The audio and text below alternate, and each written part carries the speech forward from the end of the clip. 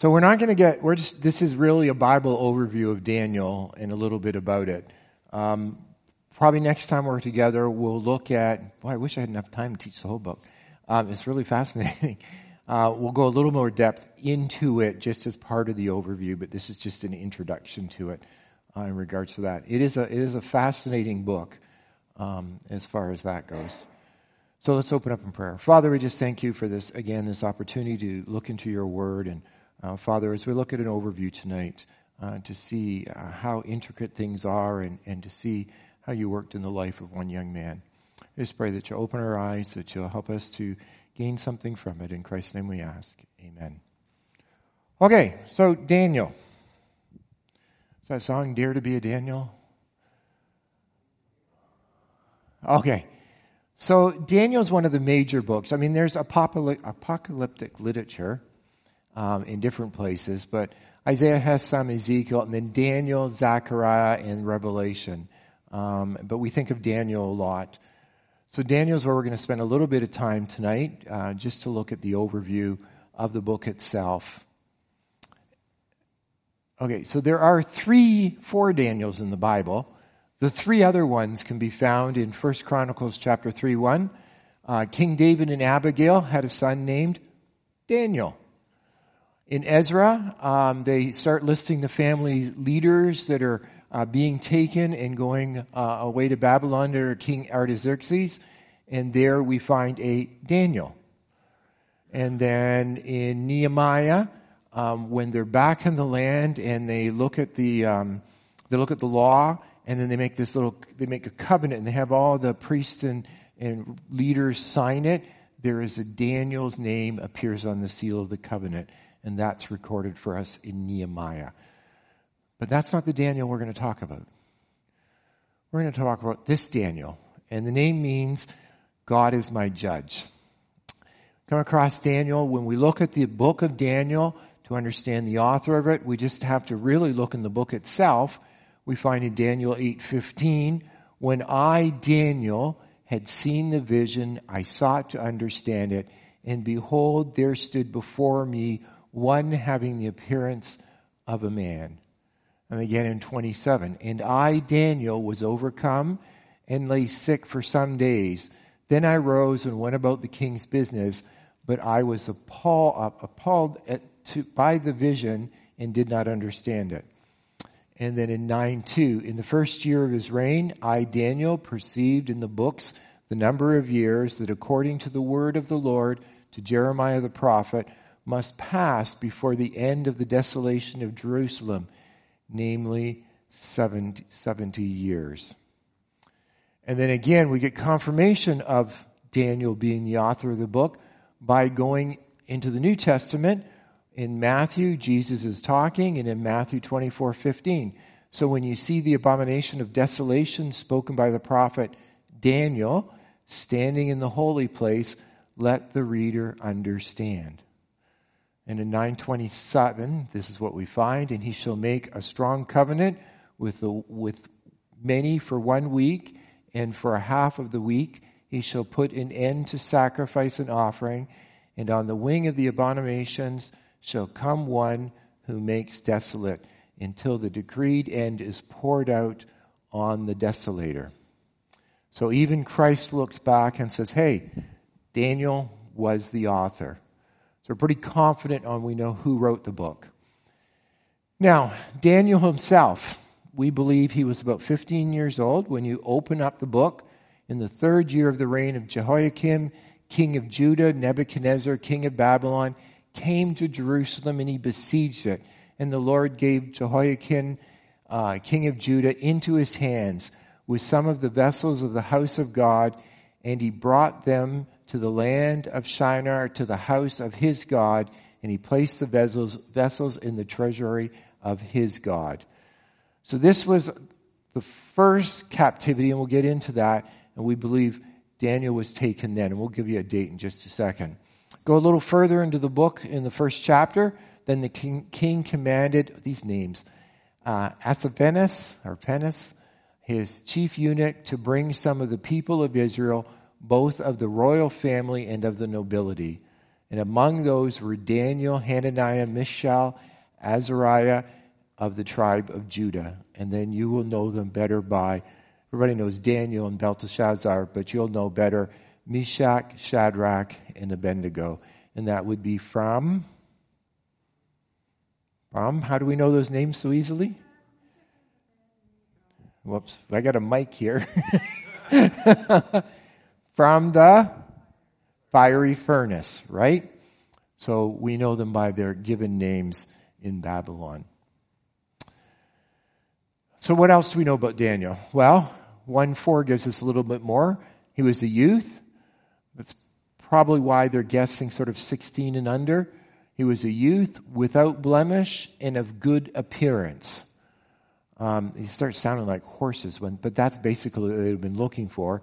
They wanted somebody who was sturdy, who they could work with, skillful in wisdom, had to be endowed with knowledge, understanding, be able to understand things, and competent. So they needed him to be able to go before the king, and they were taking the best of the best because they were going to use these men to work with the other Jews that were coming. So they wanted to teach them both literature and their language. So here it is here. He was brainwashed into the Babylonian culture for the task of assisting dealing with other imported Jews. If you recall, we'll get to it in just a second, how many exiles there were, because there was more than one. Our guess is he lived more than 85 years just by how long he lived, and that's one of the charts that we'll look at it in a little bit. And God blessed Daniel's faithfulness and character. We're going to look just at a couple of verses around that also. And you know, if you've studied the book at all or know anything about Daniel, as he proved himself, he continued to serve as a statesman. And I think there's 7 or 8 kings from 2 different empires that he served under. So as he was going through things as a young man, obviously he was attentive.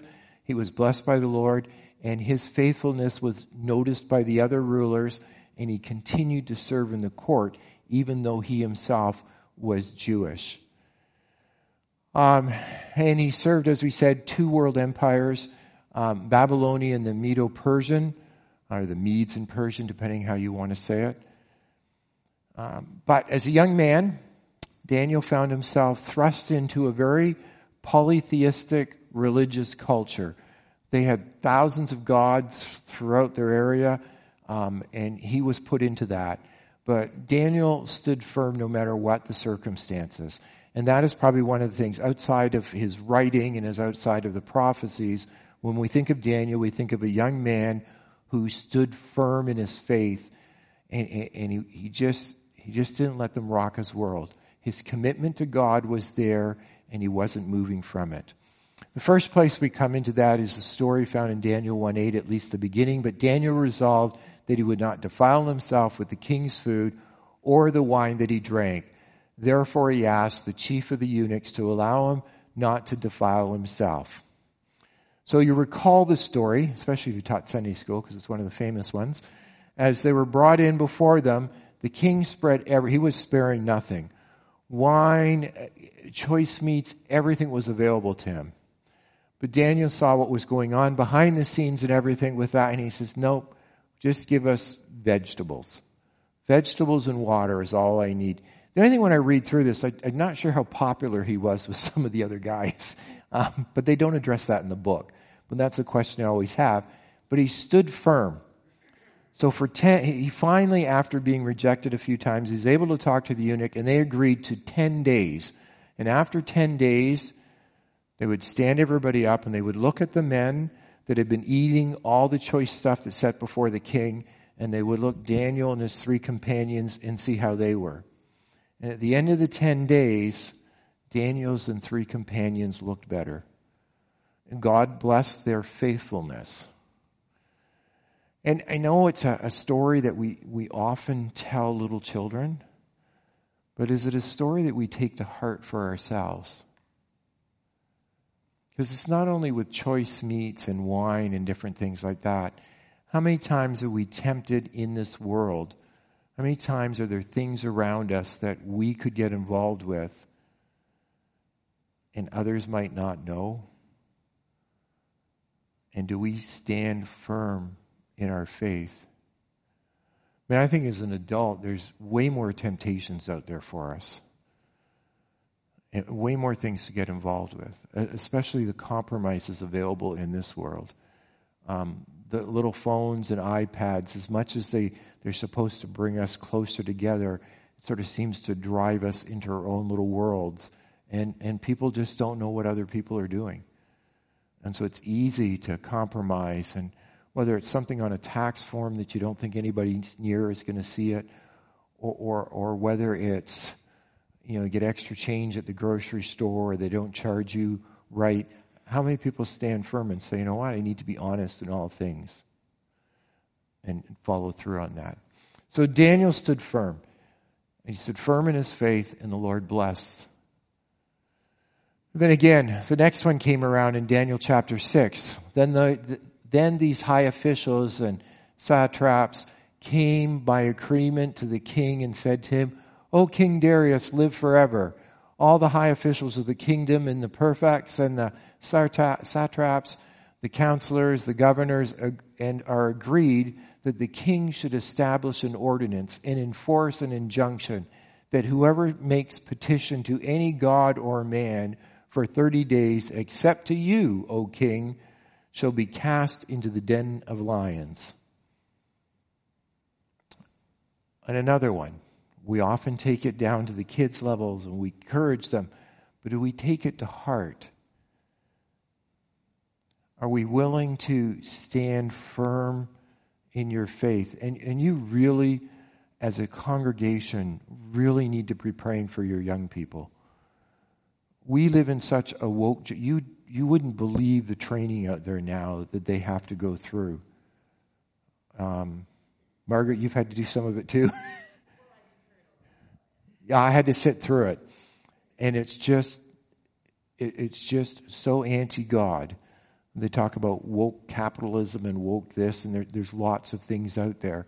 And it's very hard sometimes to stand firm, because young people are looking at it and going, I don't believe in that. And they'll make you take the course. I agreed to take the course, but I wasn't signing anything. And so I sat with a number of other Christians. We all talked to each other and said, what time of the day are you taking it? So we all took it at the same time so we could encourage each other. And we're like, and the one that said they'd be the quietest, Marjorie had a friend of ours that we go back and forth with that I worked with, sat beside me, and she says, if Robert says anything, kick him. We need his job. Just keep him quiet. But it wasn't me. It was somebody else that just took him to task. She was a contract lady. And she just took him to task over some, and I just sat back and listened to it, and they looked at me and I said, I agree with her. But it's hard, because they're looking at jobs and looking at promotions and different things like that. We need to pray that they will stand strong. It's very difficult. So if you know people that are teachers, that teach in the public system, it doesn't matter where you are. There's been several teachers fired and let go from across different boards in Ontario and across Canada for misgendering, for standing against it and saying, well, I'm not going to do that. And it's very difficult. So when we think of praying, the principle is in the fact that they stood strong. And again, God looked at, I'm not sure where Daniel was. Oh no, Daniel was in this one. That's the fiery furnace. Sorry. I told you I was tired. So Daniel went in to the lion's den, and God closed his mouth. The other thing I find interesting in this pericope, this little short story, is the fact of how arrogant political leaders can become sometimes. This king was so arrogant, viewing himself as a god. Yeah, it sounds good to me. And people pump people up to get things from them. And that's exactly what happened here. And if you involve, whether it's in a workplace atmosphere or if you follow politics at all, I'm not going to go down that road, but I'll just say this, that people pump other people up and stoke their ego to get other things that they want. And it's a very difficult world for your young people. Okay, so we move on. So what do we know about the history around the book when Daniel was living or what was going on? And I found this very interesting. So Egypt had invaded Babylon early in 605 BC, and there had been some stuff back and forth. And Egypt was pretty dominant down around Israel and different places like that, even up into Syria and the Turkish border. And they also had mercenaries because there were some Greek people involved with this. When they went and took on Babylon, Nebuchadnezzar wasn't king at the time. He was prince. And he gave them what we'd call a good spanking, and then he chased them. He chased them all the way down to the Sinai Peninsula. And it was either on the way through Israel or on the way back through Israel that because Israel or Jerusalem had helped out Egypt, he decided to lay siege to Jerusalem when he was there. And that is when Daniel was conscripted to go with him when they went back. So that was in 605 BC was the first siege. There's two other invasions, 597, 587, or 586, depending who you listen to. So the siege was cut short because Nebuchadnezzar's father, who was the king, he died. Actually, I'm one slide ahead of myself, aren't I? But anyhow, we'll get to that. So Josephus quotes a Babylonian historian, Berosus, there, and he shows that the accounts of the separate Babylonian attacks on the nation of Israel, on Judah, Jerusalem, were accurate. And it's interesting, this specific attack, if you were to go to the British Museum, underneath the Babylonian Chronicles, you can find it archived. And it's the same attack that's mentioned in Jerusalem, or in Daniel here. That discovery was made back in the 1800s. Sorry, now here. So his father died, and when his father died, he cut his attack short, ordered them to take some of the royal people and the nobles with them and bring them back. But Nebuchadnezzar himself did this 805-kilometer trip from Jerusalem back to Babylon in 2 weeks, is what history tells us. So there were no planes, no automobiles. That was a fast trip. In 2 weeks, so he could go claim his royal throne. And so he didn't get pushed out. So as soon as he heard the news about his father, off he was. And Daniel was in the first wave of captives led off to Babylon. And of course, you would take the brightest and the best, right? Because in taking the brightest and the best and bringing them with you, if Jerusalem gives you any problem, well, it's like, hey, well, we've got a bunch of your brightest and best here with us. So you shouldn't give us any trouble. But Jerusalem still caused problems. Okay, so we look a little further down. The Lord gave Jehoiakim, king of Judah, into his hand in this 597 deportation. Jehoiakim, the king at that time, was sent to Babylon. And it's fascinating because Ezekiel makes mention of this and others. Ezekiel goes in that deportation with the king. And you can read about that in 2 Kings. Fascinating part is that in Isaiah 39, verse 7, it prophesies about this. Now, if you recall, does anybody recall when Isaiah wrote? I'll give it to you. Between 739 and 681 BC. So these ones were 605 and 597. And Hosea is talking about it about 100 years or so beforehand. So in 5-8, then Isaiah said to Hezekiah, hear the word of the Lord of hosts. And remember, in 722, the northern tribes went, and who took the northern tribes? Assyria. So Assyria was the dominant force when Isaiah was writing this. Then Isaiah said to Hezekiah, hear the word of the Lord of hosts. Behold, the days are coming when all that is in your house and that which your fathers have stored up till this day shall be carried, now this is odd, to Babylon.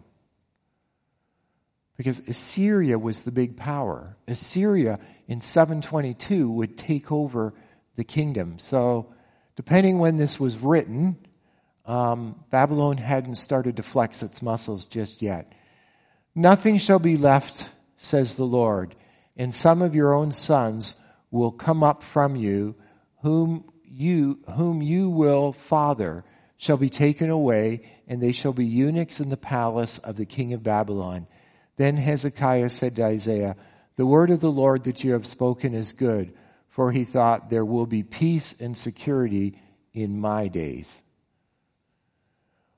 Okay, now back into Daniel. And again, if you go to read in 2 Kings 23:24 and in 2 Chronicles 36, you can begin to piece this together. But then there was this 3-year siege on Jerusalem. And then we have the third and final deportation. Some say 587. I put that in. I should have put 586 because that's what I was taught. But at this time, the temple was destroyed in 586 and it was razed by fire. Babylon had it. This is the third time they were there. They were in 205. They're in there at 597. And now at 586 BC, they'd had it. And they just razed the place. Just set fire to it and said, okay. And this was the third deportation of people out of the promised land and into slavery. So Daniel served as a high official in Babylon under several kings, beginning with Nebuchadnezzar in Daniel chapter 2, 48 and 49, followed by, and there are two different names depending where you go for looking for your reading. Amel Marduk in the brackets, and I'm not even going to attempt them all. But anyhow, 3 of the kings are never mentioned in Daniel. They're that quick, and I'll show you the timeline. Actually, if you turn to the back of the 3 pages, you will see the timeline there. And you can see that some of the kings were very short, and 3 of them, you can match them up. Daniel never even mentions, because they're that quickly through in regards to that. You also notice in what I've given you, let's go to it. There it is there. What I've given you, there's an asterisk beside Belshazzar. His father went off to war, and Belshazzar was left to tend to the kingdom. But Belshazzar, he was never given the title king. His dad and him kind of co-ruled, but his dad held on to the title closely while he was off gallivanting and taking into other lands. But you can see on there the life of Daniel. He starts before he was taken captive, and you can see all the different kings right to Cyrus the Great. And you can also see the 2 different shades there. I know it's a little harder in the black and white, but the 2 different shades there represent the Babylonian Empire, and then there's the Achaemenid Empire, or Medes and Persians, or Medes and Persia, however you want to say it. It was known by 2 different names. So he spanned 2 different kingdoms, because the Medes and Persians came in, took care of the Babylonians, and then Cyrus the Great was, if you look in history, I can't even name off all the lands that he called himself king for. And it was sometime at the end of that reign that Daniel passes from the scene. We're not sure of the exact date. 85 to 90 years old is sort of the guess, and that's partially because we don't have a very, very first beginning date for Daniel.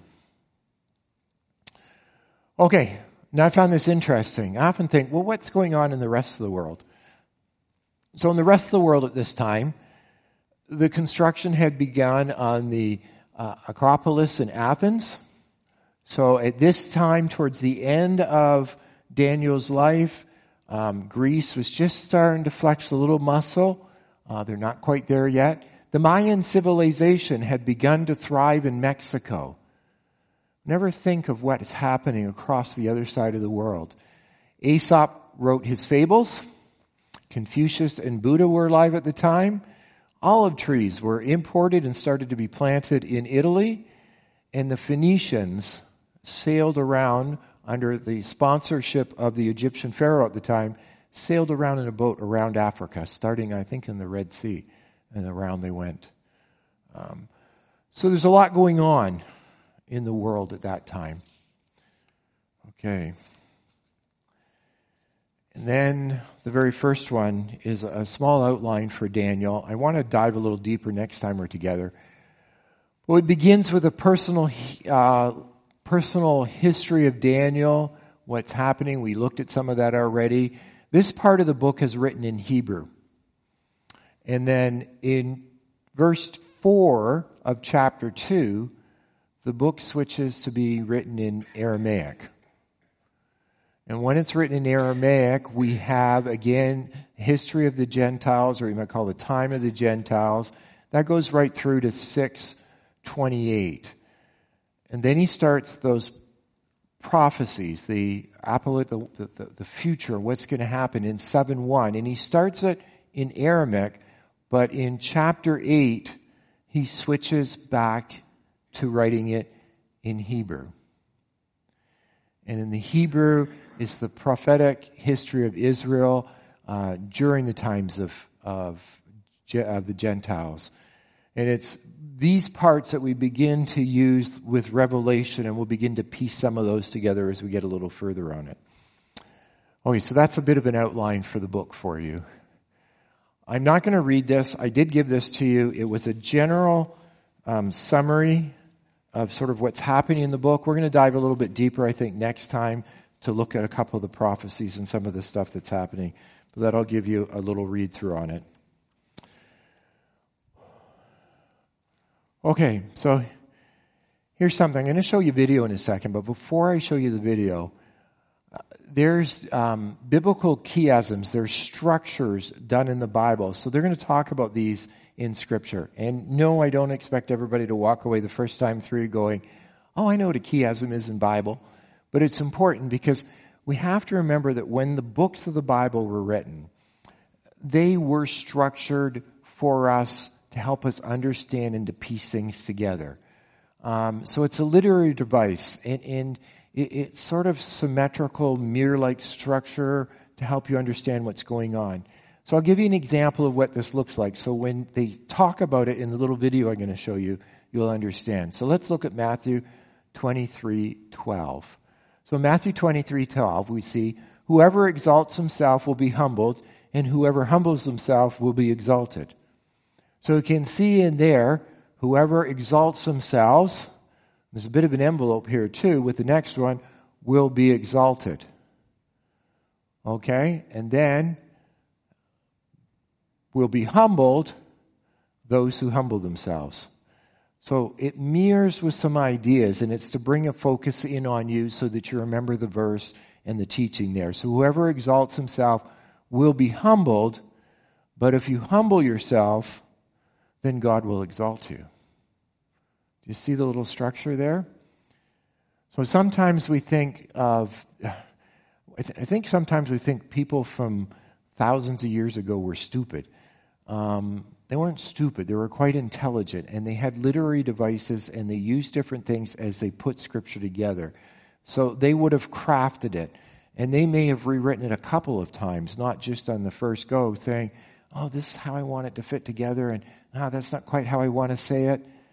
And they would work away at it. And this is one of the structures. So he's going to talk about chiastic structures in the chapters of how they begin to mirror each other. I just wanted to, just so you understand a little bit of what's happening.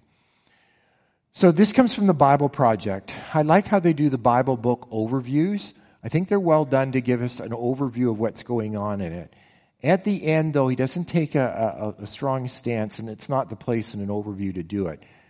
There are some things, and I can't think of them off the top of my head, but I remember listening to the guy in charge of this preach. So there are some things inside the Bible Project that I've listened to that I'm like, I'm not so sure I'd agree with that. But when they do their overviews on their books, most of them are really well done.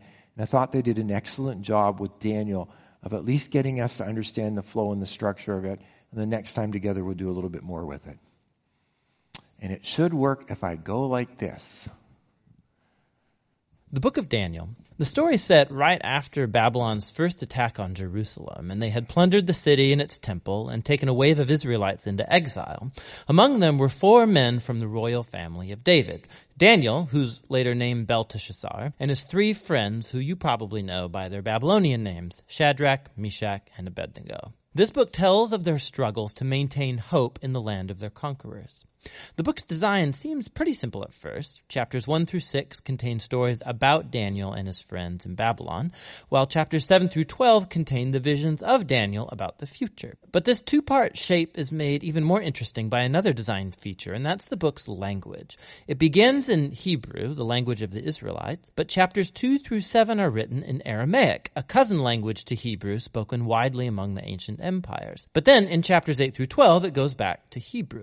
This design shows how chapters 2 through 7 are a coherent section, but it also highlights the importance of chapters 2 and 7 for understanding the later chapters of the book. Let's just dive in. Chapter 1 introduces the basic tension of the first half of the book. Daniel and his friends, they're really wise and capable, and they're recruited to serve in the royal palace of Babylon. But they're pressured to give up their Jewish identity by living and eating like Babylonians and violating the Jewish food laws found in the Torah. So they refuse, and they choose faithfulness to the Torah, and it puts them in danger. But God delivers them, and they end up being elevated by the king of Babylon. After this begins the Aramaic section, which you'll see has this really cool symmetrical design. So first, the king of Babylon has a dream that, it turns out, only Daniel is able to interpret. It's about a huge statue made of 4 types of metal, and it symbolizes a sequence of kingdoms, and the head is Babylon. But then a huge rock comes flying in, and it shatters the statue, and it becomes this huge mountain. Now, this dream is the first of many symbolic visions in the book, and this one introduces the basic storyline of them all. Daniel says that the statue represents a train of human kingdoms following from Babylon, and they will all fill God's world with violence. But one day, God's kingdom will come and will confront and humble the arrogant kingdoms of this world and fill the world with the healing justice of God's reign and rule. After this, chapter 3 tells the famous story of Daniel's 3 friends who refuse to bow down and worship a huge idol statue, which, like the statue in chapter 2, represents the king and his imperial power. And so the friends are persecuted. They're thrown into a fiery furnace, but God delivers them from death, and they're exalted by the king, who now acknowledges their God as the true one. After this come a pair of stories about 2 Babylonian kings, the father, Nebuchadnezzar, and then his son, Belshazzar. They're both filled with pride because of their imperial power. And so, like in chapter 2, God warns them both through dreams and then visions, which, also like chapter 2, only Daniel can interpret. He says that both kings are to humble themselves before God, and both kings arrogantly resist. So Nebuchadnezzar is stricken with madness. He becomes like a beast in the field. But then he humbles himself before God, and his humanity returns to him. He's restored as king. This is in contrast with his son, Belshazzar, who doesn't humble himself before God, and he's assassinated that very night. Now, these 2 stories draw this imagery from Genesis chapters 1 and 2 and Psalm 8, where humans are depicted as the royal image of God. He's given them authority to rule over the beasts of the field and the birds of the air on behalf of God, who is the world's true king. But when human kingdoms forget that, when they rebel and make themselves and their power into a God, they become less than human, like violent beasts who will face God's justice. Which brings us to chapter 6, the pair of chapter 3. And this time it's Daniel who's being persecuted because he refuses to pray and worship the king as a god. And so like the friends, he's sentenced to death and he's thrown into a lion's den. But God delivers him from the beasts, and like the friends, the king exalts Daniel and praises his God, which brings us to chapter 7. It's the pair of chapter 2 and the center of the book where all its themes come together.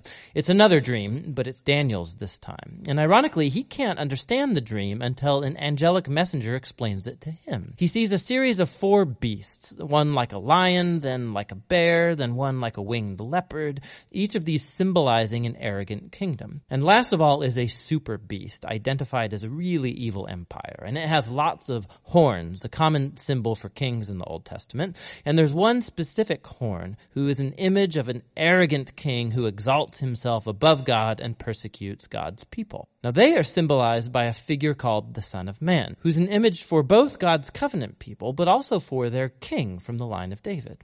But then all of a sudden, God, who's called the Ancient of Days, comes and he sets up his throne. He destroys the super beast and he exalts the Son of Man on the clouds, where he comes up to sit at God's right hand and share in God's rule over the nations. We can look back now and see how all of these stories in the first half fit together. The three stories of faithfulness despite persecution, these are meant to offer hope to God's suffering people among the nations. But they suffer because human kingdoms have rebelled against God and have become beasts.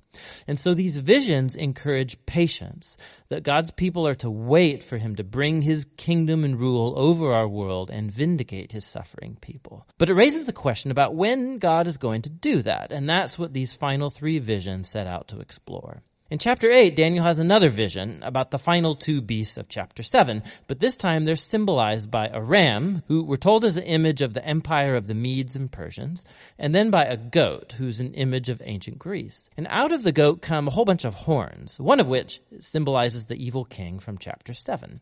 And we're told more about him, that he will attack Jerusalem and exalt himself above God and defile the temple with idols. However, in the end, he will be destroyed by God, who will exalt his people and his kingdom. Now, by chapter 9, Daniel is very puzzled, especially as to when all of this is going to take place. And so he consults the scroll of the prophet Jeremiah, where God said that Israel's exile would only last 70 years. So for Daniel, the 70 years is almost up. And so he asks God to fulfill his promise soon. But an angel comes and informs him that Israel's sin and rebellion has continued.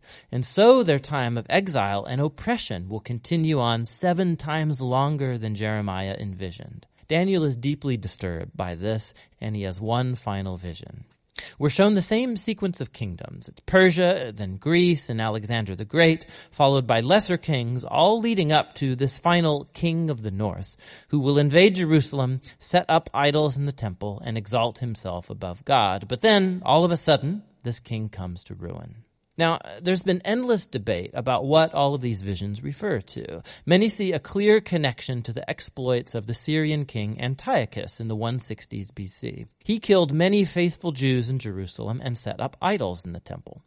Others think it points forward to the Roman Empire's role in the execution of Jesus and the destruction of Jerusalem and the temple in AD 70. And still others think it will be fulfilled in future events that have yet to happen when Jesus will return. Now the problem is that the symbols and the numbers, they don't quite match any of these views perfectly.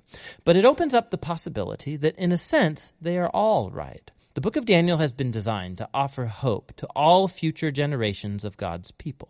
It did so in the days of Antiochus' empire, and it has ever since. This is why Jesus could use imagery from Daniel to describe and confront the oppressive leaders he confronted in Jerusalem.